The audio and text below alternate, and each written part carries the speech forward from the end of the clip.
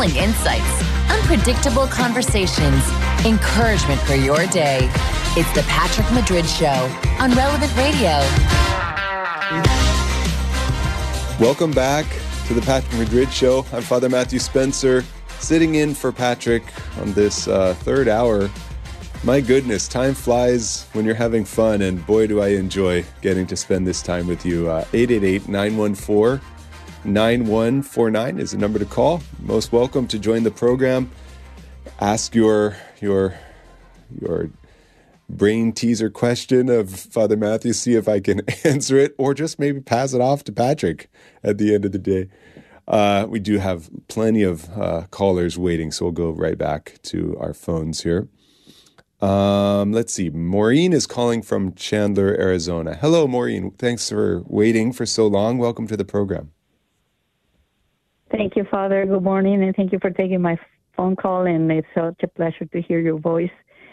Anyway, I just had a comment because I have come across a website or a podcast about Mormons, and I did live in Utah for 7 years and graduated from one of their universities. That was the opportunity that was presented to me for those 7 years. They tried to convert me. But I was always faithful to the church. But one of the things that bothers me about this man that has this podcast called Mormon Stories is that they call themselves to be free of high demand religions. And he tries to, in his general, mostly it's Mormons, but in his general invitation to come, he always talks about the Catholics as well. And it seems to me like we need to really pray for them. I pray for them because all these people that leave the Mormon church seem to just become even atheists, not even agnostics. And they relate some of their experiences in their very controlled way of the membership in this church, which really they tell you they have free agency or free will. Yeah, that doesn't even seem that is possible because of all the rules that they have. But they know that in Catholicism, we truly have free will and we can exercise it. And it's really up to us. The church is not controlling us. It's our relationship that we develop, with the Jesus Christ and God. And so I just want to pray for these brothers and sisters because I just came across it and it just seems to me like it's so wrong that he's trying to recruit even Catholics as a high demand religion. Yeah. Well, so first of all, I think it's, there are a lot of theological problems with Mormonism that we could talk about, but it also, it is important to not generalize. I mean, the what you said there, is that people think that we as Catholics maybe don't have freedom, but we do, right? We see our rules as guideposts. We see our rules as actual paths to freedom. I think we have to apply the same kind of, how would I say it, openness, if that's what a Mormon is going to claim about their religion. As outsiders, we shouldn't just say, oh, yeah, they're all being controlled and they're all being kept behind this. No, many of them really appreciate all of the different rules and disciplines that they have, and they're helpful for them. I don't think that Mormonism is correct, but I do think that we can't really judge all of them just by the experience that some have, And that's just like I wouldn't want people to judge Catholics by the experience that some of our detractors might say, because some people think that we're extremely rule-oriented, that we are not based on, having a living, loving relationship with God. And some people see us as just trying to enforce the catechism. Well, of course, you and I know that's not true, right? We're called to a deeper relationship with Jesus. The catechism is the way that describes how we get there, of course, and Scripture is one of the pillars of our faith and our belief. But for somebody could easily kind of distort that ourselves. So I think it's interesting to me, Maureen. Like engaging with other faiths is important for us. So I'm glad to know that you're listening to this. It's also something we have to be a little wary about. I mean, I don't know if you know the story of Isaiah Bennett. He was a Catholic priest who years back started collecting material on Mormonism, brochures and booklets, and he started getting interested in Mormonism. And then he fell into this extreme fascination with Mormonism. He eventually left the priesthood. He got married in the temple. He, was a practicing Mormon for a long time. And then he eventually realized this is not what I thought it was. And in the process, unfortunately, had lost his ability to serve as a priest because he had essentially, had left the Catholic Church. Well, he eventually came back to the Catholic Church. He wrote a book called Inside Mormonism that describes like his experience and describes for Catholics a lot of the teachings of Mormonism. But he's very careful and cautious to also give credit where credit is due to the values that Mormons are trying to live, while also recognizing the problematic theological things. I guess I'm sharing that with you, Maureen, is that not everybody is going to be capable of listening to podcasts, of reading books on Mormonism, because if they don't have a solid foundation in what we believe as Catholics, then they might become convinced that this is true when it's clearly not for one who's educated in the faith, right? So yes, no, I appreciate all your comments, because I did have some wonderful people. My landlord and my lady were just so beautiful, and I admire them, because I think one of the things that attracts us sometimes to Mormonism, and that's one door to go into it, is that they are very welcoming and like you belong, once you belong to them, they give you that sense of belonging, which we need to learn too in our churches as we go there and we try to minister to anybody that comes in the church, no matter what they look like or where they are at, but just to kind of even smile or say, how are you, or where are you coming from, or something.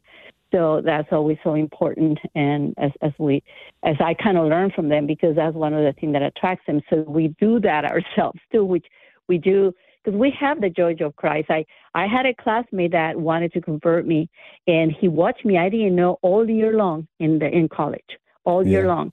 And when we graduated, he had, as he watched me, he reread the Book of Mormon, and he had underlined and highlighted, and he gave it to me as a present.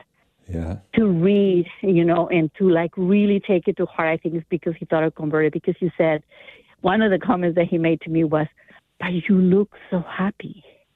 Like he couldn't believe I was Catholic and I looked happy. And so I guess in that way we minister. So maybe that also showed me, show your happiness and your joy in your church and whatever you do, because it would attract some people. And I was like, he watched me the whole year. He told me throughout the school year, he had underlined. Thank you. Thanks, Maureen. We'll have to leave it there. I have a lot of people waiting here, but I appreciate. Thank you for sharing your testimony. Thank you, Father, and thank you for your thoughts about this. Thank you Thanks so much. for calling. I appreciate it. Bye-bye. Okay. God bless you. Bye-bye. Yeah, it's important, I think, and what Maureen was sharing there. Like, we should be ready to engage. And by the way, Maureen, you're right. We as Catholics, we need to be more receptive when people come up to us. I mean, Pope Francis has been trying to tell people in the church, right? Church secretaries and pastors and parish priests, and trying to tell us all, hey, when somebody comes up to you, be nice to them, be welcoming to them, don't push them away, don't immediately jump to, what will irritate them, but instead try and love them in the way that Jesus loved us. That's something that we don't always do as well as we need to as Catholics, and how important it is to work on that. Okay, we'll go to Mary, who's calling from Virginia. Hello, Mary. Welcome to the Patrick Madrid Show.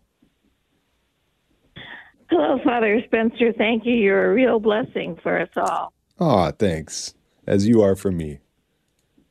I have a question about salvation, because I've been a Christian for many, many years, but recently I was thinking about the payment to Satan for the lives of the believers, that Jesus died on the cross to save us. But at Mass, we offer the sacrifice to God the Father. So is salvation more a sacrifice to God the Father, or is it more a payment to Satan to cover our sins, to redeem us? Well, Mary, so I'm so glad that you're asking this. You have to know we have been grappling with salvation for 2,000 years, right? I'm going to try and summarize in 20 seconds or maybe 2 minutes kind of this question because it is rather mysterious. So let's talk about, first of all, why we need salvation at all, right? So Adam and Eve were created by God in his image and likeness and made to be in right relationship with him. They were also given freedom, right? So they had the ability to either love God in return or to reject God. And they chose the latter, right? They chose to sin, to push God away, and to try and make a go of life on their own. And of course, we know what happened, right? They of course could not do that without God's grace. They were pushed out of the Garden of Eden, and what arose from their sin was this wound in mankind's relationship with God that is impossible for human beings to fix, right? There is such an injustice in sin, and we cannot make that right again, on our own. You and I have no ability to make that right again.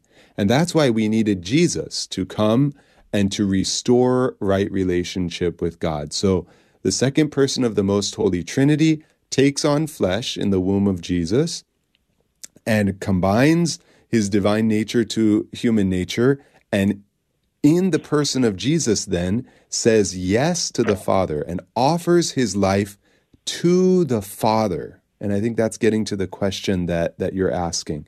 Jesus did not make any payment to Satan, because the problem of salvation is not so much an issue with Satan. It's an issue with our connection to the Father. Satan, of course, gets in the way. Satan works to undermine our relationship with the Father. Satan tries his hardest to keep us from trusting in God. But our salvation is not contingent on paying something to Satan. Our salvation was dependent upon Jesus Christ restoring our relationship with the Father. And that's what the sacrifice on Calvary was. That is what the sacrifice that is represented in every sacrifice, celebration of the Holy Mass. It's the offering of the body, blood, soul, and divinity, the whole person of Jesus, to the Father as expiation for the sin of Adam and Eve and all of the sins that have come since then. So that's kind of the... Go ahead, Mary. The question came up because I was reading in some spiritual book that before we're baptized, babies belong to Satan. He owns them. Where did you see that? It was in a book I was reading. Yeah, I would not say that's a Catholic thought there. We don't belong to Satan because we haven't yet been baptized. We still are, desired by God, and in his merciful plans, we are waiting for our redemption and salvation through baptism and through our yes to God. But it's not like we're owned by Satan at that point. So no, the problem with this language, Mary, is we're trying to use English to describe some very deep spiritual things. So even, for example, when we talk about God as Father, well, God did reveal himself to us through Jesus as Father, but we're using a human term and language to try and grasp and understand who God is. So I don't want to speak too definitively on this, but I don't think that's the right way to look at children as if they're owned by Satan until they're baptized. No, they do need to be baptized because they haven't yet become children of God, which is one of the blessings of baptism. But they are creatures who are suffering from a severance of the relationship with God. Okay? Okay, so that doesn't automatically make them possessions of Satan? No, I wouldn't say so. Okay, that's what my confusion was. Thank you, Father, so much. Okay. My pleasure, Mary. God bless you. God bless you too. Bye-bye. Thank you. I appreciate that. Thanks. We'll go. Do we have time? Yeah, I think we can go to Patrick, who's calling from Trenton, New Jersey. Hello, Patrick. Welcome to the Patrick Madrid Show. Yeah, hi, Father. Actually, I have a kind of a similar question about like kind of salvation question, where a lot of people kind of fall back. I want to call it fall back on the good thief on the cross, and that why do you go through all these things, church and sacraments and but the good thief on the cross, we don't know if he's baptized. We don't know much about him, but he's a saint, and he didn't do much, but just at the hour of death, turn to God. So, like, what's your response would be to someone that has that argument? Yeah, well, let me just, before I give you my response to it, I'm thinking of a situation. I believe John Wayne, the actor, was baptized on his deathbed. I don't quote me on that. I just had heard that from a particular source that I trusted, and he had, and I don't know personally about the life of John Wayne really, but I do know some of his moral failings before he died and before he was presumably baptized.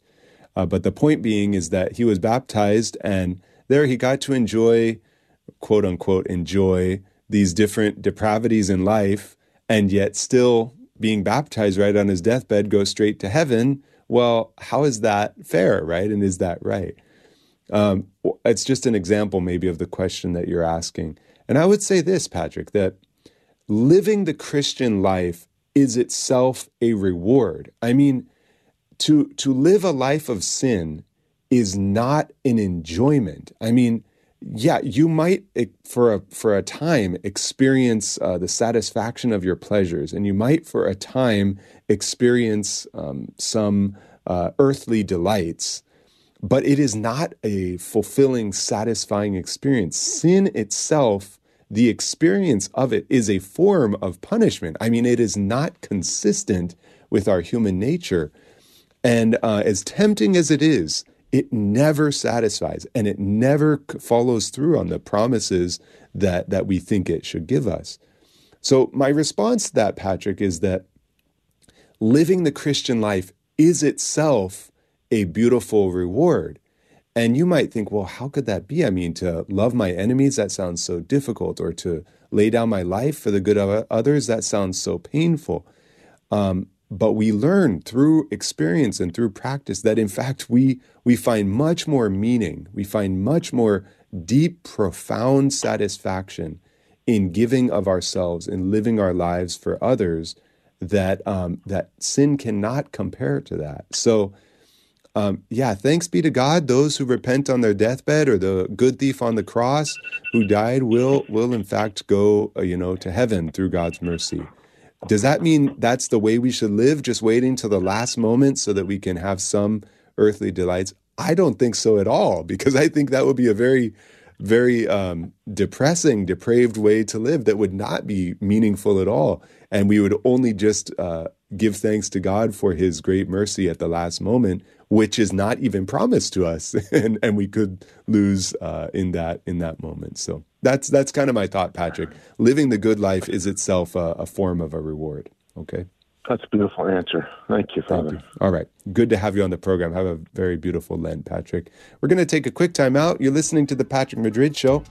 My name's Father Matthew Spencer. Glad to be here with you. 888-914-9149 is the number to call. I'll be back right after this.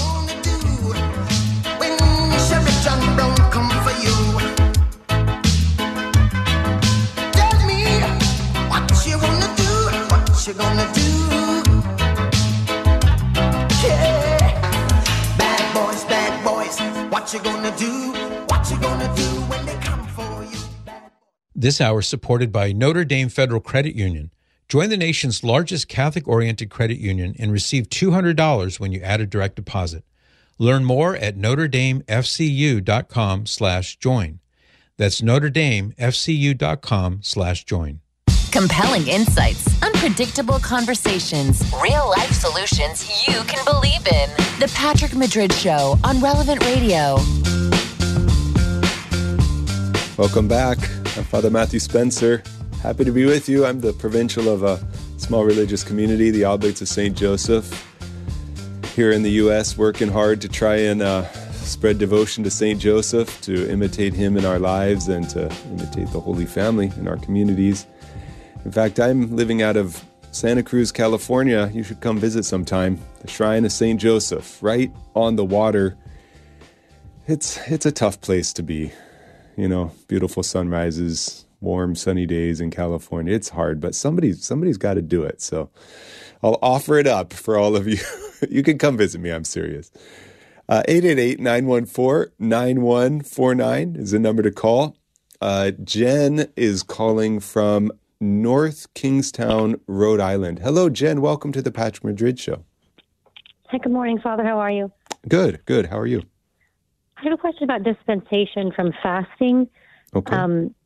Because I hear that we're encouraged to use our common sense, but it still seems sort of presumptuous to assume you have dispensation based on medical things. I feel like, should I be asking a priest instead of just making an assumption?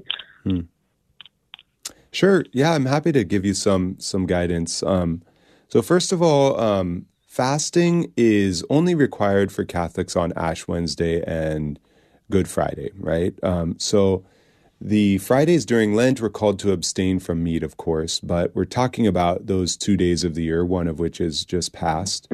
And what the Church says, first of all, is that those who are of age 18 to 59 must fast unless there is some exemption from a medical reason. So if you're between the ages of 18 and 59 inclusive, then we are invited to fast. Jen, what the USCCB, the U.S. Catholic Conference of Bishops, says about medical exemptions. So they say those who are excused from fasting and abstinence usually will include those suffering from chronic illnesses like diabetes, fibromyalgia, for example, might be another case. Pregnant or nursing women are excluded. But then they say something very broad. They say, in all cases, common sense should prevail, and ill persons should not further jeopardize their health by fasting. And I think that's very broad, Jen, and I think that we should be very comfortable in taking that advice, because fasting is not meant to be is not meant to inflict harm upon the body. The whole point of fasting is meant to tap into our desire for food, to tap into our hunger, and to use that desire to direct us to God. And if it's causing physical harm to us, that's not the point. We endure it because it's not lasting harm to us. But for some people, it can become very problematic. And one example, Jen, that wasn't listed in this paragraph that I share with you, but are those who have suffered from eating disorders, or maybe are currently suffering from eating disorders, right? Somebody who is anorexic should not fast, right? Because first of all, it's not accomplishing the same thing. Their intent is not going to be, or their experience of it is not going to be one of desiring food and looking for you tapping into that hunger. But also because there is some healing that needs to come in their relationship to food. So that's kind of my You hit the nail on the head with that example, so I appreciate that. Okay. Yeah, I mean, that's a pretty common one, unfortunately, like a lot of people have had a history of that in the past, and that largely exempts them from fasting in the way that the Church often describes. Now, that's why we can be creative. It's not the first thing I'd go to, Jen, to say, well, I'll fast from something else besides food. No, I think food is a very traditional and very effective way for us to fast. But not everybody can fast from food. And when that's the case, there are other things that we fast from, right? A common one in these days is media, entertainment, different ways that we escape, the problems in our life, or different ways that we try to, solve the stresses and anxieties of life. Sometimes just giving those little things up will remind us throughout the day of God's love for us. So, okay. That is wonderful. I appreciate that. And I appreciate that you specifically knew what I was getting at with my question. It just felt wrong to make the assumption that I was, that I had this dispensation. It was like, well, from whom, Yeah, So I feel comfortable knowing that it doesn't have to necessarily come from a priest or something. Yeah. Yeah. And I would say I'm happy to give you like my input and perspective, but it is important to recognize, Jen, that the church actually puts this discernment on you. It puts this discernment in your lap. And that's a good thing, right? It's difficult if we're scrupulous, because then we're going to say, oh, no, I can't let myself off the hook so easily. But this is what being a mature adult person ultimately is helps us to do, is to try and see things rightly. And honestly, Jen, to be gentle with yourself, right? I mean, I think sometimes we're very easy on ourselves and sometimes we let ourselves off the hook. But I find that people that are trying to live the Catholic faith well are often just as likely to err on the side of being too strict or too harsh with themselves. And that's not necessarily as productive as they think it is, right? They're not necessarily somehow earning God's love by being more penitential in their life, They do better to have a more joyful attitude and to laugh at themselves that they're not able to fast in the way that they think they should. So, okay. Thanks a lot, Jen. I appreciate it. So comforting. I appreciate your time. Thank you, Father. Okay. You bet. God bless. Take care. Bye. And we also have another Jen calling from California. Hello, Jen. Welcome to the Patrick Madrid Show. Hi, I'm the other Jen. Anyway, I would like to know, I'm a returning believer. I'd like to know why it's a mortal sin to miss Mass on Sunday unless you're sick or something. Yeah, good question. So why would there be a particular requirement that we as Catholics have to attend a service on Sundays? So this goes way back. It's deeply rooted in our life. In fact, even the discipline of observing a special day dedicated to the Lord predates the coming of Jesus. We know from our Jewish elder brothers and sisters in the faith the importance of the Sabbath, right? And the day of rest that the Lord commands his people to take seriously. And this is the first reason why Sunday Mass for Catholics became, right from the very beginning, a very important discipline for us, because we knew it was the fulfillment of the Sabbath. So it was recently I heard somebody say that we don't, how did they say this? We don't celebrate the resurrection on the first day of the week. We celebrate the resurrection on the 8th day of the week, right? Because Jesus lived his life, of course, in some fulfillment of the creation of the Father, of all of creation, I should say, and he celebrated the Sabbath, and of course during his life, but then he rose on the day after the Sabbath, on the 8th day, and begins this new life of creation for us. So, in other words, the first reason that we're obliged as Catholics to go to Mass on Sunday is that it is a commandment that originates in the observance of the Sabbath, which is then transferred for us as Catholics to the 8th day of the week, to the day that Jesus Christ rose from the dead, and becomes this central encounter that we have with God. Now, why is it, as you rightly point out, Jen, why is it a grave sin if we don't follow through with that discipline? There are a few reasons for this. First and foremost, it's because we're obliged by the church to do this. The church has told us this is a necessity. But why did the church tell us this is a necessity?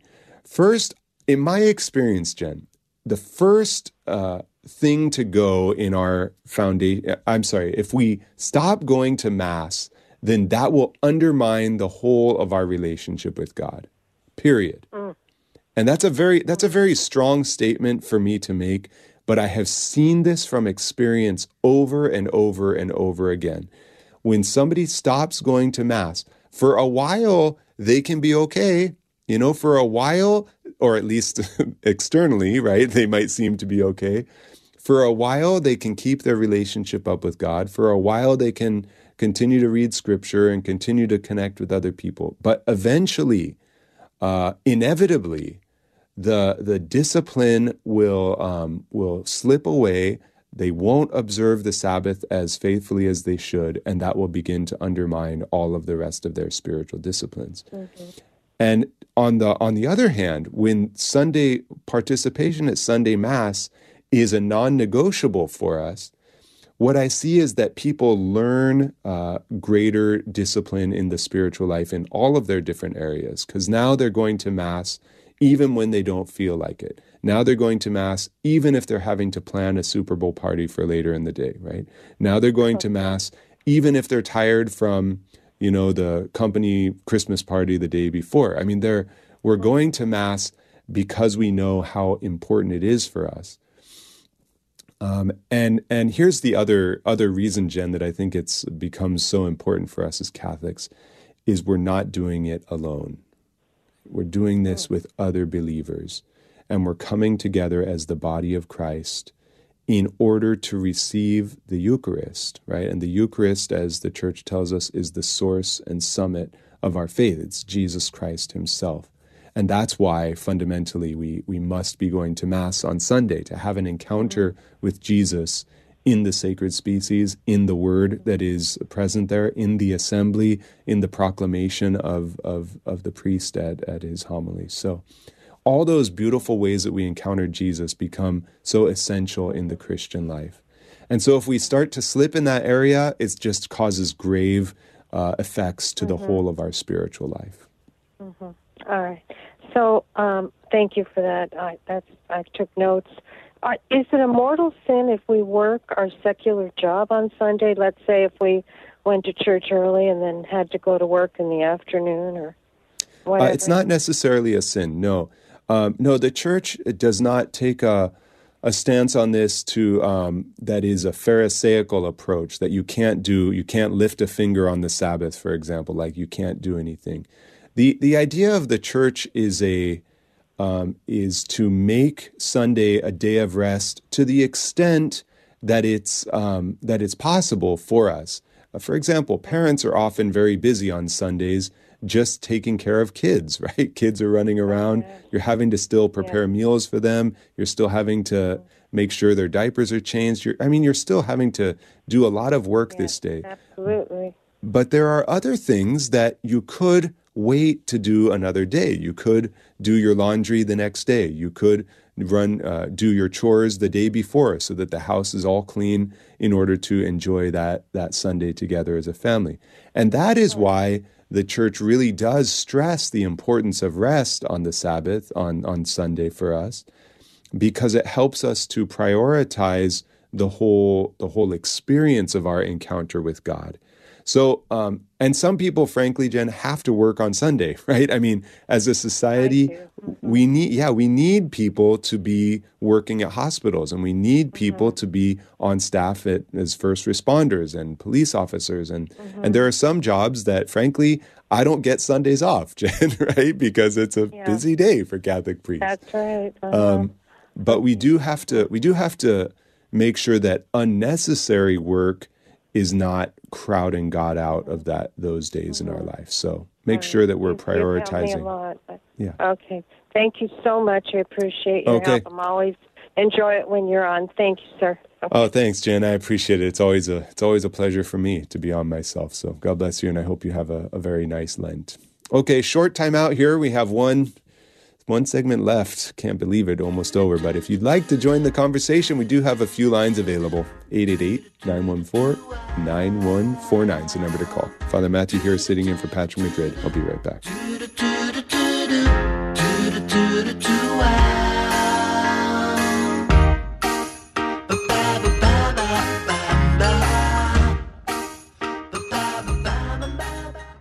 This hour is sponsored by Christendom College's free Principles classes. Sign up for a free online class on Holy Scripture today at NewTestamentFoundations.com. Learn to read the Bible with the mind of the Church at NewTestamentFoundations.com. Keeping it relevant. It's the Patrick Madrid Show on Relevant Radio. Join the conversation at 888-914-9149. That's 888-914-9149. Father Matthew Spencer sitting in for Patrick Madrid. So glad to be with you here. Just for today, for now. We'll go right back to the phones. Our Catholic Order of Foresters studio line here is 888-914-9149. Renae is calling from California. Renae, you've been waiting patiently for so long. Thank you for staying on the line. What's on your mind? Oh, I would wait for you forever. I would like just to know warmed my heart, Renae. I'm sorry, go ahead. What is the benefit for having masses said for the deceased person? My brother-in-law, Tom, died last week, and he had such a horrendous, painful death. He was such a good man at 82 years old, and he left a big family. But because it was so hard on everybody to watch him die that way, I have 3 masses said for them, but then my own adult daughter said, Mom, what's the benefit of doing this? What happens when you have a mass said? And my question is it just for the deceased person, or is there any benefit for the person having the mass said for them? Oh, these are great questions, Renae, and I'm so glad that you asked. So first of all, I'm very sorry that did you say it was your brother? My brother-in-law. Oh, your brother-in-law. Married my sister. Yeah, my sister. Okay. My sister. Well, I'm very sorry for his, difficult death. We pray to Saint Joseph, who is patron of a happy death, a peaceful death. Yeah. But the reality is that not everybody has that grace, and it doesn't necessarily reflect on the person's life. I mean, just look at the martyrs. Look at Jesus himself. He experienced this agonizing, terrible, tragic death. It doesn't mean, of course, that he lived a bad life. On the contrary, his death is salvific for us. But it is true that it can be difficult and painful and tragic to watch our loved ones suffer so at the end of their life. But to talk about why we have masses said for a person's soul, Renae, I think it's important for us to help kind of revisit our Catholic theology. So we were talking about salvation a few minutes ago with another caller. We believe that Jesus came to earth. He opened up the gates of heaven to us and gives us the possibility of spending eternal life, our eternity with God in heaven. But it's not forced upon us, of course. We still have the choice, the option, and the way that we decide that is by the way we live our life here on earth. So, of course, we strive to have faith, but we also strive to put that faith into practice by showing our love for others. And unfortunately, sometimes we sin along the way. So when we do good, of course, we're affirming our desire to go to heaven. When we sin, we are wounding that desire and inclination to go towards heaven. And God can forgive us of our sins. And he wants to forgive us of our sins when we're contrite and repentant and sorry for them. But our sins have a bigger effect than just the immediate, relationship with God. He can heal instantly that relationship with him, that woundedness that our sin causes. But our sins also cause what we call, Renae, temporal effects. They have an effect on other people, and they have an effect on our lives. And those need to be amended. Those need to be healed before we go to heaven. So one could be forgiven at the very last moment of their life. But if we've sinned throughout our life, then there is much healing that still needs to happen before we can walk through the gates of heaven. And this is what we call purgatory. So purgatory is a place where those who are destined for heaven will go as a process of purification to prepare us and completely purify us. That is, to purge us from all of the effects of our sins in the past in order to be with God in heaven. And all of this is necessary to talk about, Renae, because when we have a mass said for one who has died, we are praying for them in purgatory that they might be purged of all of their sins and be prepared that much more quickly to be with Jesus forever in heaven. So when you have a mass, or masses said for your brother-in-law, this is the best prayer you can do to have him quickly get through this purgative process. And I'm very happy I'm very glad that you're doing it, that you're offering these prayers, these masses for him. I hope that when I die, many people will have masses said for me. I hope that my time in purgatory will be limited, but I don't want to presume that. I'd rather have people praying for me constantly, and Mass is the best form of prayer. Also, I would say, Renae, that those Masses are also very consoling for those of us who remain here on earth. When we go to Mass, when we hear our loved ones' name mentioned at the altar, or even if their name isn't mentioned, if we just know that the intention the priest has on his heart is for the repose of the soul of this individual, it's very helpful and very consoling for us. So I think there are many benefits, in fact, to having Masses said for those who have gone before us, especially for them, but also for our own consolation. Okay? Okay. Thank you. That's great. Yeah, it's a long theological answer, and I know that might be a lot for your daughter to... I jotted things down, and I'll go back and listen and try Excellent. to give a decent answer to my child. Yeah, you could even just listen to this clip with her, right, and see what she thinks. So, okay. Thank you, Renae. God bless you. Okay, have a very nice Lent and the beautiful 40 days here. Let's go to Teresa, who's calling from Northern Virginia. Hello, Teresa. Welcome to the Patrick Madrid Show. Hi, thank you, Father. Sure. I have a question. I have been friends with someone for, at least 30 years now. We go way back as the years have gone on. She's never married. I have. So it's intermittent now that we get together. Well, I have about less than a year ago, she started getting involved with a man who has been married twice. And I have since learned that I believe she's moved in with this man.